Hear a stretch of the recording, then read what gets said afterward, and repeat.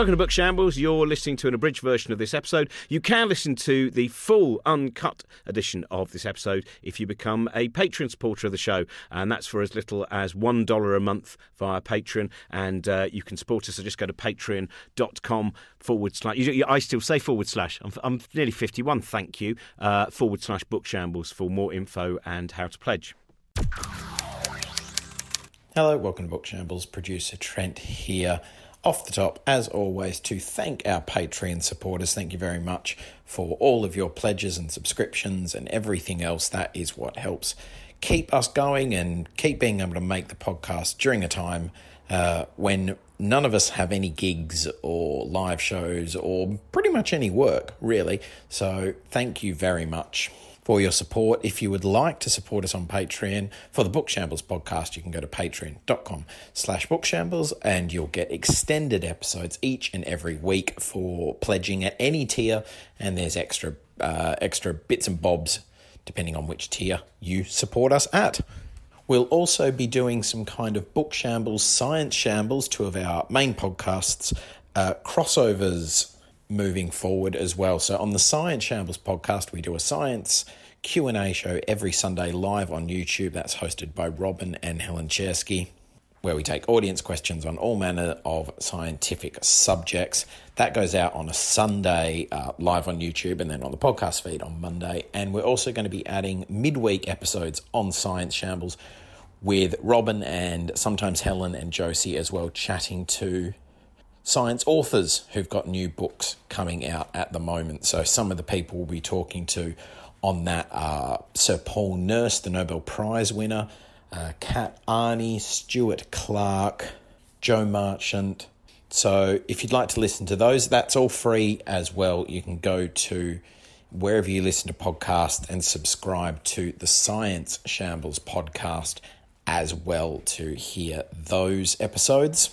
Now, this week our guest is Tim Harford. His new book, How to Make the World Add Up, 10 Rules for Thinking Differently About Numbers, is out today if you're listening to this podcast on the day of release. So make sure you go and get a copy of that. And as well as the new book and this episode of Book Shambles, I also did a video with Tim and our regular Shambles chum, stand-up mathematician Matt Parker. We made a video for the Stand-Up Maths channel on YouTube about landmark numbers, which is something Tim talks about in the book, which are things like we know how big something is if we refer to it in the context of a double-decker bus or the size of a football pitch or something like that. So go to Matt's channel on YouTube and you can watch that video. Now on to this episode of Book Shambles. Here is Robin and Josie and Tim. Hello, welcome to Robin and Josie's Book Shambles, and we'll get straight. Well, I'll tell you. I'll ask quickly, Josie, what have you been reading? I'm still reading Drinking Coffee Elsewhere by ZZ Packer, and I just love it so much. And it's so frustrating because, you know, when you're enjoying something so much by a writer you've not read before, and then you're like, great, I shall devour everything they've written. But as far as I can see, they've only written this, and it's heartbreaking. I'm like, I want to read 10 novels by you. This is fantastic writing. Yeah, it's like that awful thing when you go, what a brilliant, this brilliant debut novel that he wrote shortly before he died. Oh, that kind of, and I've, those things which are, I've been reading a lovely book called The Soul of the Ape, which I mentioned on the Science Q&A yesterday. It's by a guy called Eugene Marais, who was a very interesting, many different things, poet and advocate, and he was South African. He was some very interesting experiences in the Boer War and stuff like that. And he basically went and lived with baboons. This was in the early 1920s, and it was before Jane Goodall. Jane Goodall would have been, I think, the next great, but no one knew about it. His book wasn't published until 1969, and he wrote a very interesting book called The Soul of the White Ant, which is about termites, which was stolen. His work was reused by the Nobel Prize winning Maurice Maeterlinck. which has greatly disappointed me. But Soul of the Ape, the reason I'm particularly enjoying it is I bought this copy off the internet because it was a beautiful old hardback copy with a wonderful illustration, and it turns out it was owned by John Justin. Yes, Josie, that John Justin. What do you mean, which John Justin? Well, obviously the John Justin who was in Shalkan the Painter and in the 1940 version of The Thief of Baghdad. Oh, must I fill people on in every time? Wow. How did you find it? It was all by chance. I bought the book. I didn't buy it because it was John Justin's copy, and then I opened it and I found out it was. By the way, I'd like to apologise for everyone for mansplaining John Justin. I needed it. It was not mansplaining whatsoever. That is so interesting. And also, I think if a writer of fiction isn't appreciated in their time, that's one thing. But when it's somebody who's a scientist, it feels so wrong because you sort of think, oh, that held us all back. I mean, obviously, you could say, fiction not being appreciated during its time is like detrimental to all of us. Yes. But like that held back other scientists not knowing the things that he'd done. And it's very interesting because basically his position was that we cannot really understand what it is to be human without understanding the behaviour of other primates, because he felt that a lot of what we might consider to be our subconscious, unconscious urges, etc., were the animal behaviour that we see overtly in other primates such as baboons. Yeah. So that's what I've been reading. Look at Twitter. It's just throwing your shit around, isn't it? That's all it is. We're joined by Tim Harford, who was on. I think was it about 2 years ago you were last on, Tim? I can't remember whether it was even because of your speed of writing, and I almost can't remember which one it was, because there was Messy. Now, was it Messy? I think it was probably Messy, but I've just finished my 9th book, so now I'm sorry, Josie. There's none of the romance of like, oh, this book is so perfect, and now I will never read another by Tim Harford. 9 books, fill your boots, as many as you like. I think I've got something wrong here, but yes, it was. Yeah, I think we sat in a messy room surrounded by books and talked about the joys of mess. Which is something that if I was at home where I normally am, is something I wish I could show you the spectacle that people who've seen inside my strange loft lair have seen. But your latest book, now this is, I suppose, initially it's a very interesting book. I'm glad that I started reading it yesterday, and it is such an important book. And it is so well laid out, and as usual, the anecdotes and the stories that you use to illustrate the ideas. It is trying to, as you do with so many things, you try to offer us this life belt that helps us float in a sea of strange detritus around information and statistics, and that's kind of, and this one in particular, where you start. If we can start right at the beginning, because you do have, you start with, I suppose, an icon. For many people, especially in epidemiology, who is Richard Doll. Yes, well, I start with 2 different icons and contrast them. So I start with Richard Doll and a gentleman called Darrell Huff. Now, Richard Doll was one of the people working with Austin Bradford Hill who provided some of the first compelling evidence that smoking dramatically increases your risk of lung cancer. So this is super, super important. But the same year he did that was 1954, the most popular book in the history of statistics was published. And that book is called How to Lie with Statistics, and it was published by a journalist called Darrell Huff. And lots of people in Nerdland, like me, love How to Lie with Statistics. So Ben Goldacre, for example, has said it's a ripper, and Charles Whelan, who wrote a great book called Naked Statistics, said, "Oh yeah, my book's like a homage to Darrell Huff's book, and it's arguably the best-selling statistics book ever written."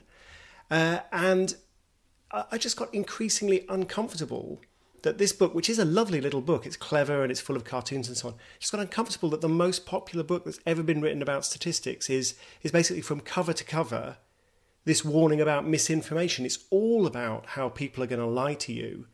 And yet the very same year, you've got Richard Doll say, with this incredibly important discovery that is going to save tens of millions of lives. And you think, well, hang on, maybe there's more to this than just statistics are a vector for bullshit, but don't worry, I'll teach you how not to be fooled.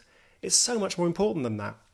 Well, also, when you were saying that the research was done in the 50s, I was so shocked because, and obviously we know why, that it took so long for smoking to be kind of less attractive and less prevalent and stuff. But I mean, it's such cosmic bad luck that at that time, that book, which would have kind of somewhat undermined his work, came out. It just feels like the worst possible time for it. It's like now, if a book came out that was like, why you shouldn't trust the weatherman, and people being like, no, climate change is real. Stop. Yeah. No, it's terribly bad luck, but at the same time, a lot of this is not a coincidence. So, Big Tobacco basically immediately realised, well, hang on, we've got a problem, because it turns out our product is incredibly dangerous. I mean, like properly dangerous, not like gluten dangerous, but like really, really will kill a lot of people. And they're trying to figure out, well, what do we do about this? What's our strategy? And they realised, well, look, most smokers are addicted. They kind of like smoking. They want to keep smoking. We don't need to persuade them that it's safe. We just need to make them doubt the evidence that it's dangerous. Like doubt, if we have some doubt, then we've got the status quo. And the status quo is that all these people are smoking. And so this whole sort of strategy was developed. There's a great book about this called Merchants of Doubt by Oreskes and Conway, two historians. This whole strategy was developed to basically smear the statisticians, smear the scientists in a very subtle, clever way, going, oh, well, the science isn't settled, it's very complicated, we need more research. And, it is complicated and we do need more research. So it sounds incredibly wise. What you're basically doing is this sophisticated stalling tactic to get people not to take Doll and Hill's evidence seriously. And it was so successful that pretty much the same people then went on to try the same trick with climate change. But I mean, one of the little twists in the it's a spoiler, but it's only on about page 5, so I'll tell you anyway. One of the twists in the book is that when there was a Senate hearing, are cigarettes dangerous? Should we put warnings on cigarette packets? They got this expert in to basically say, you can't trust the statistics. And it was Darrell Huff. It was this person that people like me and people like Ben Goldacre really admire for this clever book he wrote. He immediately started working on a sequel for Big Tobacco called How to Lie with Smoking Statistics, and was hired by the tobacco lobby. He didn't need the money. He didn't need the money, I know. But this is why. So one of the things that some listeners will know, I present the BBC radio programme called More or Less, which is all about trying to understand the world through numbers. And when people stop me and go, "Oh, I love that radio programme you do," oh, that's nice, and they go, "I love that radio programme you do, the one that debunks all the rubbish statistics." That's the point at which I go, "Oh, that's not really what we're trying to do." I mean, yes, we do debunk. There are a lot of rubbish statistics out there. We have to catch politicians, hold politicians to account. But it's so much more than spotting dodgy statistics. We're trying to understand the world and think really clearly about the world. And if it's just calling bullshit, then I think you're missing something really important. Yes, it's not coming from a place of nihilism. No, it really isn't. No, we actually want to understand the world. I was speaking to Matt Parker, the stand-up mathematician, about the book, and he says, "Oh, so it's a book about how to understand statistics." And I was like, "Almost." No, it's actually a book about how to understand the world. It's a book about how to think clearly about the world, and statistics are just the tool that you use. If you're too focused on the statistics, then you get all caught up in all of these clever tricks and these problems. What I really want people to do is just to see the world as it is. And of course, statistics, it's like a telescope for Brian Cox. Where would he be without his telescopes? It's the same thing for statistics. Where would social scientists or epidemiologists be without statistics? We need them. They're absolutely vital. Actually, when we're talking about statistics and people being, I suppose, cynical of them, because this is the thing that I find interesting, which is very often people will say, well, you can't trust that, you can't trust this is fake news. But then they'll give you a statistic or a news story that shows how you're wrong. So you end up in this fish where you go, oh, so you don't believe in evidence because you've got some evidence against the evidence. Yeah. And that's where I think it, part of that, the tricky nature of understanding how we perceive to be what is true. Yeah, so I mean that's one of the reasons why a lot of what I'm trying to do in the book is to talk not just about statistics, but the psychology of motivated reasoning or the psychology of political partisanship. So how is it that we, there's Richard Feynman's famous saying that the easiest person to fool is yourself. Why is it that we fool ourselves? What motivates us to fool ourselves? How powerful is that? One of the early stories in the book is an incredible story about an art forger who basically fools the world's great experts. Then he fools the entire Dutch nation. He was the most astonishing man, died a hero, utter bastard in every way. I mean, a completely reprehensible character. And people just thought of him as some Robin Hood figure. And there's no statistics in that story at all. That story is purely about what was going through the head of the art critic who should have known better, who looked at this rotten picture and said, this is basically the greatest work that Vermeer has ever painted. And he was the world's great expert on Vermeer.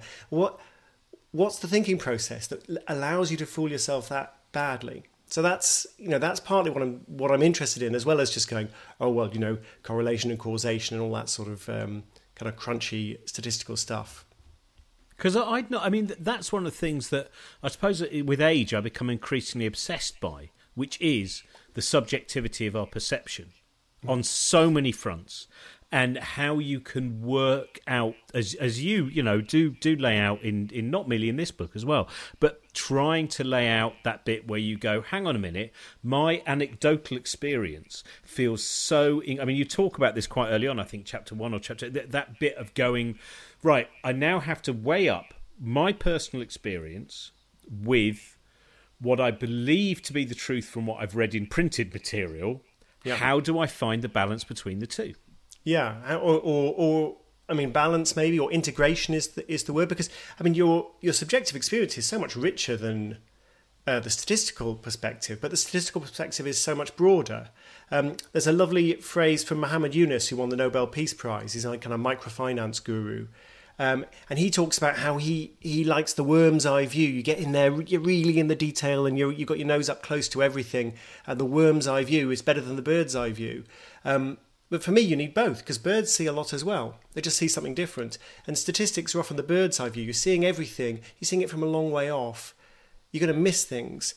The worm's eye view, you're right up there close, your personal experience. But you need both. And you need to figure out if these are in conflict, then what's going on? Are the statistics misleading me? Am I seeing a particular slice of the world in a way that's misleading me? And I talk about things like, how is it that statistics show that London transport is actually quite underutilised, whereas every time I get on a tube train, obviously this is pre-pandemic, every time I get on a tube train it's really crowded. So how can those two things both be true? And I sort of tease out how that can happen, and how it can be that most of the trains are empty, but everybody who's on a train, that train's full. So your subjective experience is totally different to the utilisation of the system. So... But yeah, it's not a straightforward thing to do, because your perception of what's going on in front of your nose is just so much richer and more detailed and more emotionally laden than a spreadsheet. Mm. So this is when did you first become interested in statistics? Because you were quite young when you were a teenager, weren't you, when you bought Darrell Huff's book? Yeah, well, actually, Darrell Huff's book was in the house. My mum or my dad must have had it on their shelves. But I wasn't trained as a statistician. I'm an economist, and obviously there are certain kinds of economists who are very statistically sophisticated, but I'm not that kind of economist. I was much more a theorist. So I studied game theory, and I studied the way auctions work. Very good for winning at Monopoly, by the way. Very good at winning at Monopoly. Hang on, what's your tips?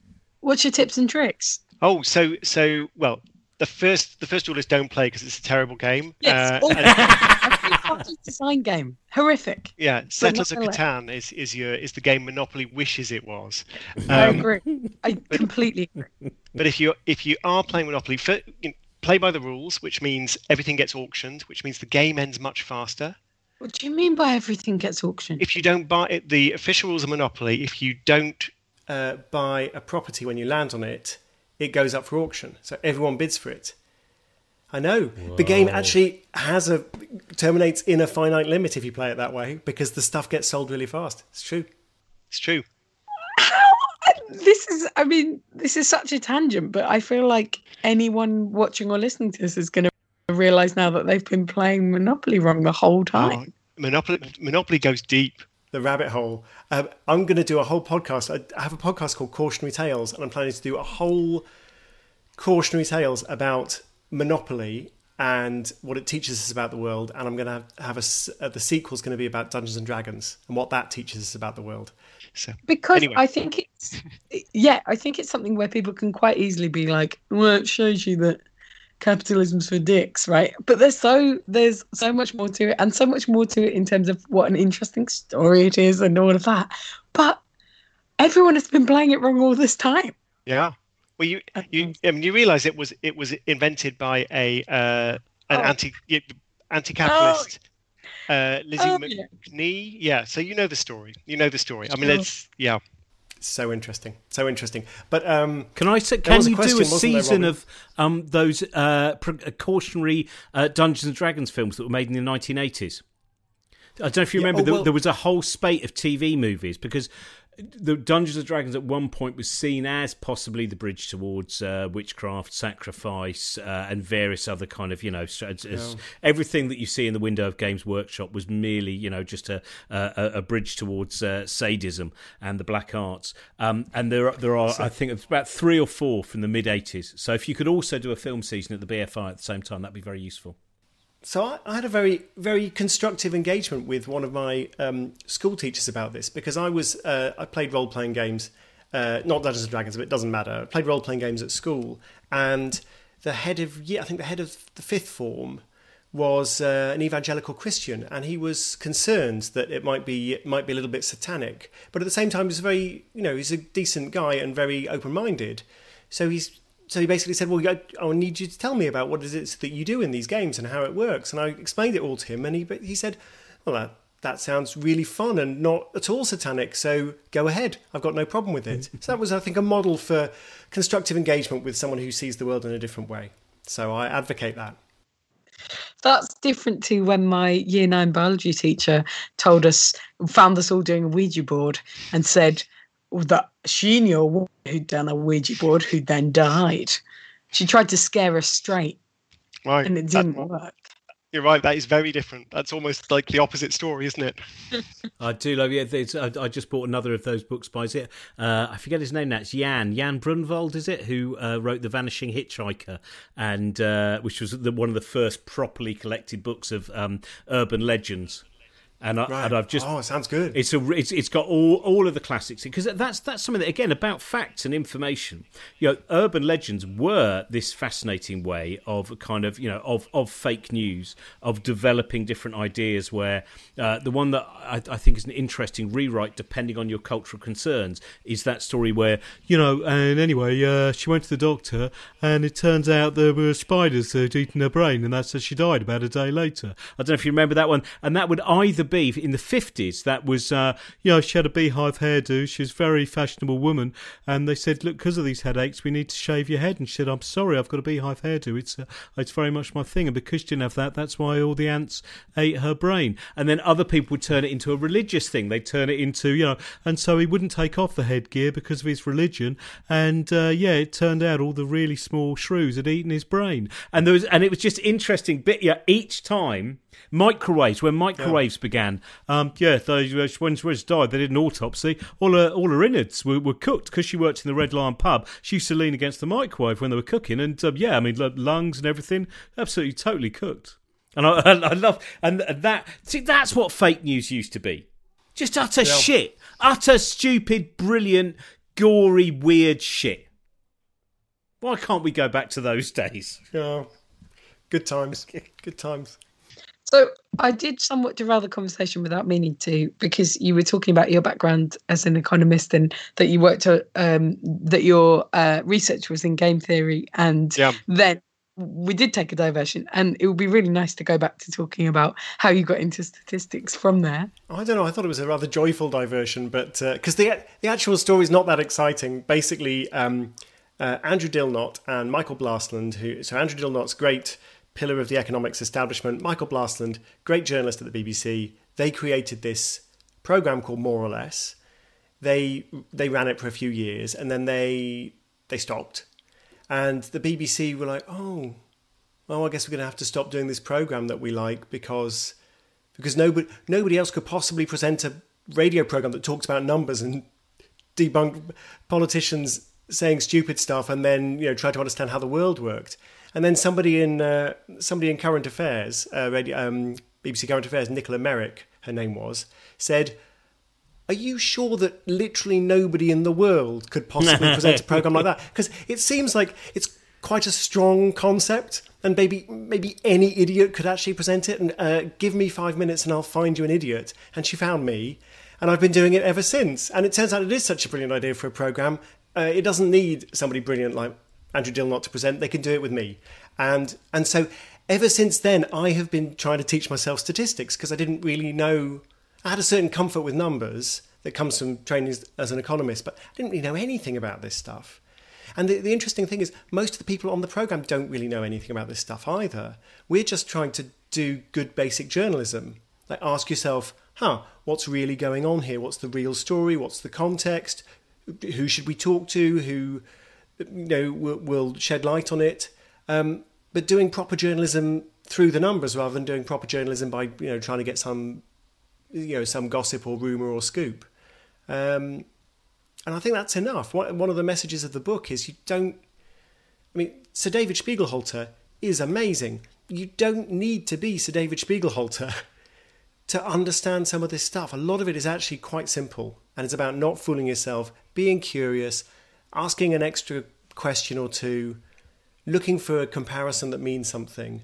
If you do that, you've solved 95% of these statistical problems. It's only the really technical stuff that would trip anybody up. As we mentioned, David Spiegelhalter, which you just mentioned, and it is Book Shambles, mentioned the Norm Chronicles. With Michael Blastland, who co-created More or Less. Yeah, great book. Sorry to interrupt your podcast, but I just quickly wanted to let you know about a thing, which is that Book Shambles and the Cosmic Shambles Network exist thanks to generous pledges of our listeners on Patreon. If you want to support the podcast and what we do, tiers start at just $1 a month, and you'll get all sorts of goodies thrown in. So go to patreon.com/bookshambles. So in terms of statistics, because I often think with climate change, one of the problems is that a statistic on its own is very rarely of that much use. Because this is there are so many and so very often, and you can see this both on people that I know with the scientists, it's a really difficult thing. We were doing a show the other day where there's something which would be so useful to say this was definitely climate change. This was human human created, but it's not. Right, and there is, and of course, on the other side, where you will find what appears to be a singular fact, which kind of refutes many different ideas which we would expect in terms of the progress of climate change, and this will then get bandied around, removed from all context, removed from all of the rest of science. And I think for a lot of non-scientists, people like me, we don't realise that a paper on its own is really not worth me reading that. Because it might make me feel like an expert, but it's written and predominantly for people who have read 500 other papers and are within this world, and it is contextualised. Absolutely. And a good piece of science journalism will give you that context. And you're not reading a good piece of science journalism if you're reading something that's not really telling you, well, who else has thought about this? And where does this exciting new finding that, espresso will give you cancer or whatever, or cure cancer, or give you cancer and then cure the cancer. Where does this finding sit in the history of thinking about this topic? Is it something new? Is it something that the scientists already expected? Is it kind of really surprising? If it's a good piece of science journalism, you're gonna get that context. And if it's just some breathless piece on the health page of a written by a journalist who's being asked to write 10 other pieces the same day, it's not going to help. One of the stories I tell in the book, I ask people to think about Kickstarter. Kickstarter. You think about these products on Kickstarter that have done incredibly well, like the Coolest Cooler, which raised $20 million, and it's kind of like a cooler, and it's got a boombox in, and you can plug a USB, charge your phone, and so on, and it did really, really well. And then there was the Pebble watch, I think, was a fancy watch, did really well. And every time you hear about Kickstarter, you hear about these incredibly successful products, and you think, oh, I should launch a thing on Kickstarter and become a millionaire. So there's an artist called Silvio Luiso who created a website called Kickended. And Kickended, it's just like Kickstarter, and the data come from Kickstarter. All it is just one profile after another of a frozen in amber Kickstarter campaign that did not make a single penny. Somebody set up Kickstarter to fund their album or this new line of swimwear or whatever, and they could not persuade not even their own mothers to kick in a single cent. It's horrible. Yeah, but it's so important because there's loads of projects like that on Kickstarter, but you never ever hear about them. You never see them, and like that, which is over the past 24 years, I've been buying scratch cards occasionally with my friend for a bit of fun. And would you believe not a single one of those scratch cards has been a big money winner in all this time? Astonishing. And yet every single week on the news, someone wins the lottery. How come that? Doesn't make any sense, does it? Figure that one out, statisticians.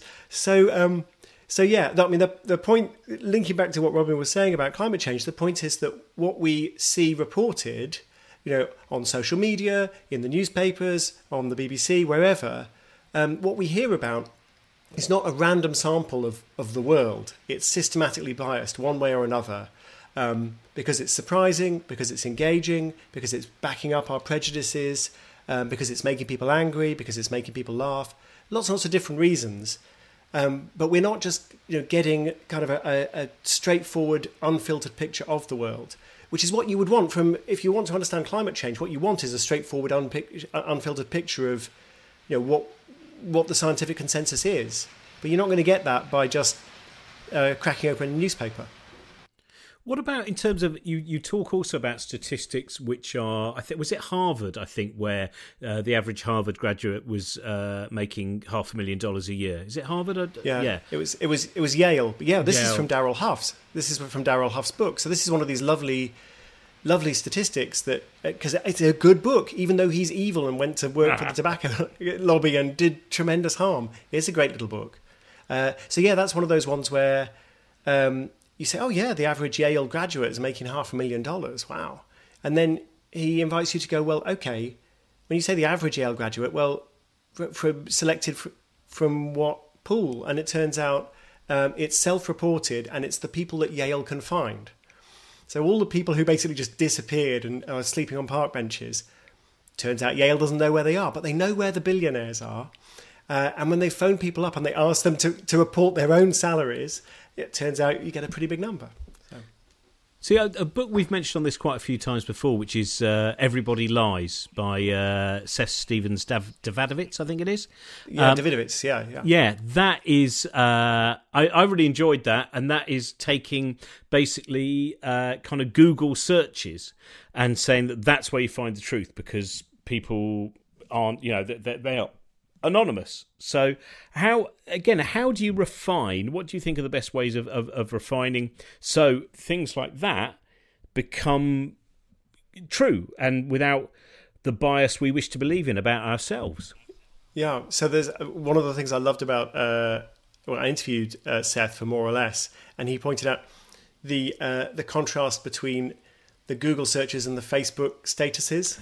So they go, the Google searches that began "my husband is" and the Facebook status updates that began "my husband is," or maybe "is my husband," and yes, very, very. The Facebook updates looked very, very different to the Google searches. The Google searches were going to some very dark places, and the Facebook updates were just very, very sunny.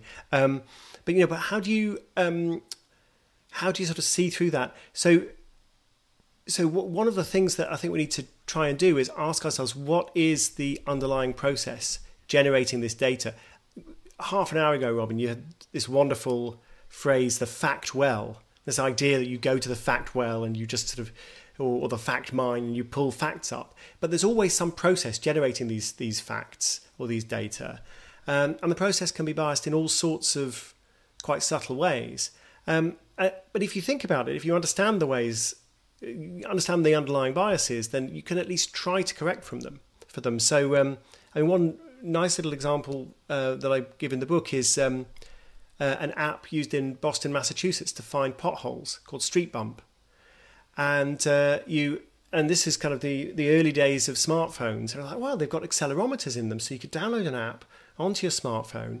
You drive around, and every time you go over a big pothole in the road, your phone will just go and will register the bump, and then it sends a message to City Hall and says, "Here's where I am, and I just went over a big old bump." So really quite a nice, clever idea. But when you start to think about, well, okay, so what does that do? That generates reports of potholes that rich people drive over, because this is 2010, 2011. These are people with first generation iPhones, and when you hear about it, you go, "Oh yes, of course, that's what it would do." But it's very easy to overlook this. I mean, we're having this conversation in the middle of the A-level exam omnishambles, and turns out there's been this algorithmic process that has dished out these grades that people have found to be incredibly unfair, I think for very good reasons. But again, it's partly because nobody seemed to stop and go, I wonder what would be the result of this algorithmic process. I wonder how this would actually play out. That brings us to an end. Oh, I was going to quickly ask what you've been reading recently that you've really enjoyed and that you'd recommend to people. So I have, funnily enough, given our earlier conversation, I've just finished a really good book about the history of Monopoly by, I think it's by Mary Pillon, not Margaret Pillon. I think it's by Mary Pillon. And so, warning, I read the first 3 or 4 pages and I thought this was going to be really good, but it's not good. And then about 8 pages in, I'm like, oh no, it's actually really good. And I got hooked. And it's a real page turner.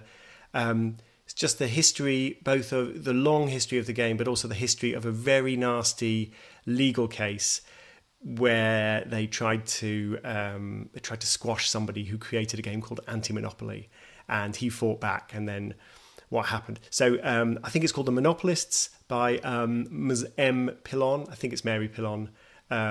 Lovely book. See, now I'm trying to remember, like with a psychic medium event, whether it was you that brought up Monopoly or Josie, because I remember Josie bringing up Monopoly and me immediately thinking, that is amazing. Tim knows about everything. I mean, to know about that minutiae there of the rules of Monopoly, that was a revelation both for Josie and I. But I now can't remember if you snuck in Monopoly first. Josie, I dangled the bait and Josie went for it. Darren Brown over here. Yeah, Darren Brown and Doris Stokes together as one. Show, I'd say. I would recommend, by the way, non-book stuff, just on the themes of today. I've mentioned it on this before, I think, but Led by the Science, which is Philip Ball's Radio 4 documentary about science, advice and government, obviously particularly based around the pandemic, but it also gives some background and looks to the future as well, and how what we can learn from this is really good. And the other thing is False Hope, which is the documentary on BBC Three, which I keep mentioning because I think it's really worth seeing, which is about the kind of industry around creating the idea that what we might call mainstream cancer cures are a load of bunkum.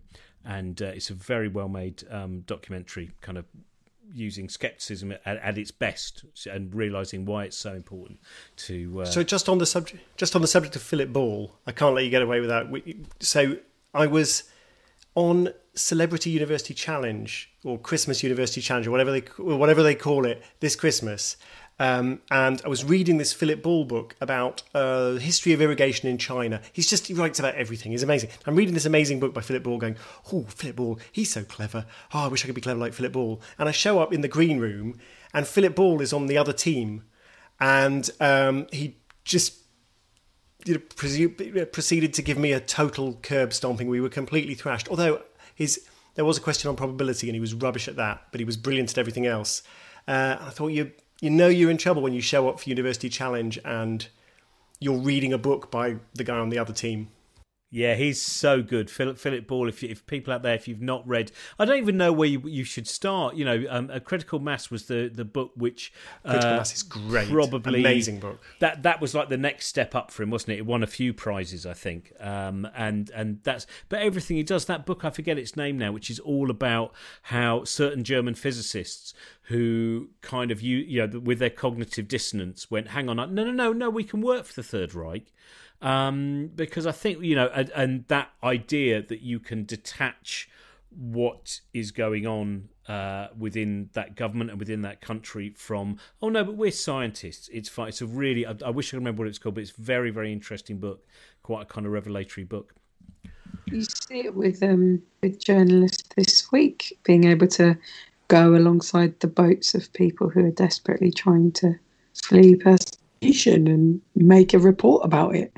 And in their heads, they're justifying that as somehow not despicable, unjustifiable behaviour.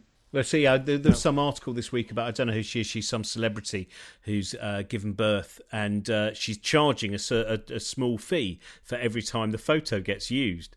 And I saw an article that was in Outrage, and you think this is such a funny thing where newspapers, which spend all their money trying to, give you, right, we're going to give you this amount of money so we can have that and no one else can. And then someone goes, well, do you know what? I'm going to take over and I'm going to charge and I'm just going to sell them myself. If you want that, yep, there we go. And yep, you can have that. And now it's an outrage. Is how can they take this beautiful, innocent moment and monetize it? That's our job. Yeah, that's our job. Gosh. Tim, you've frozen up for my bit for a while, so Tim's been frozen for almost the whole show. But what is really impressive about Tim, and again statistically I don't know, but on all three occasions that Tim's frozen, he's had exactly the same expression.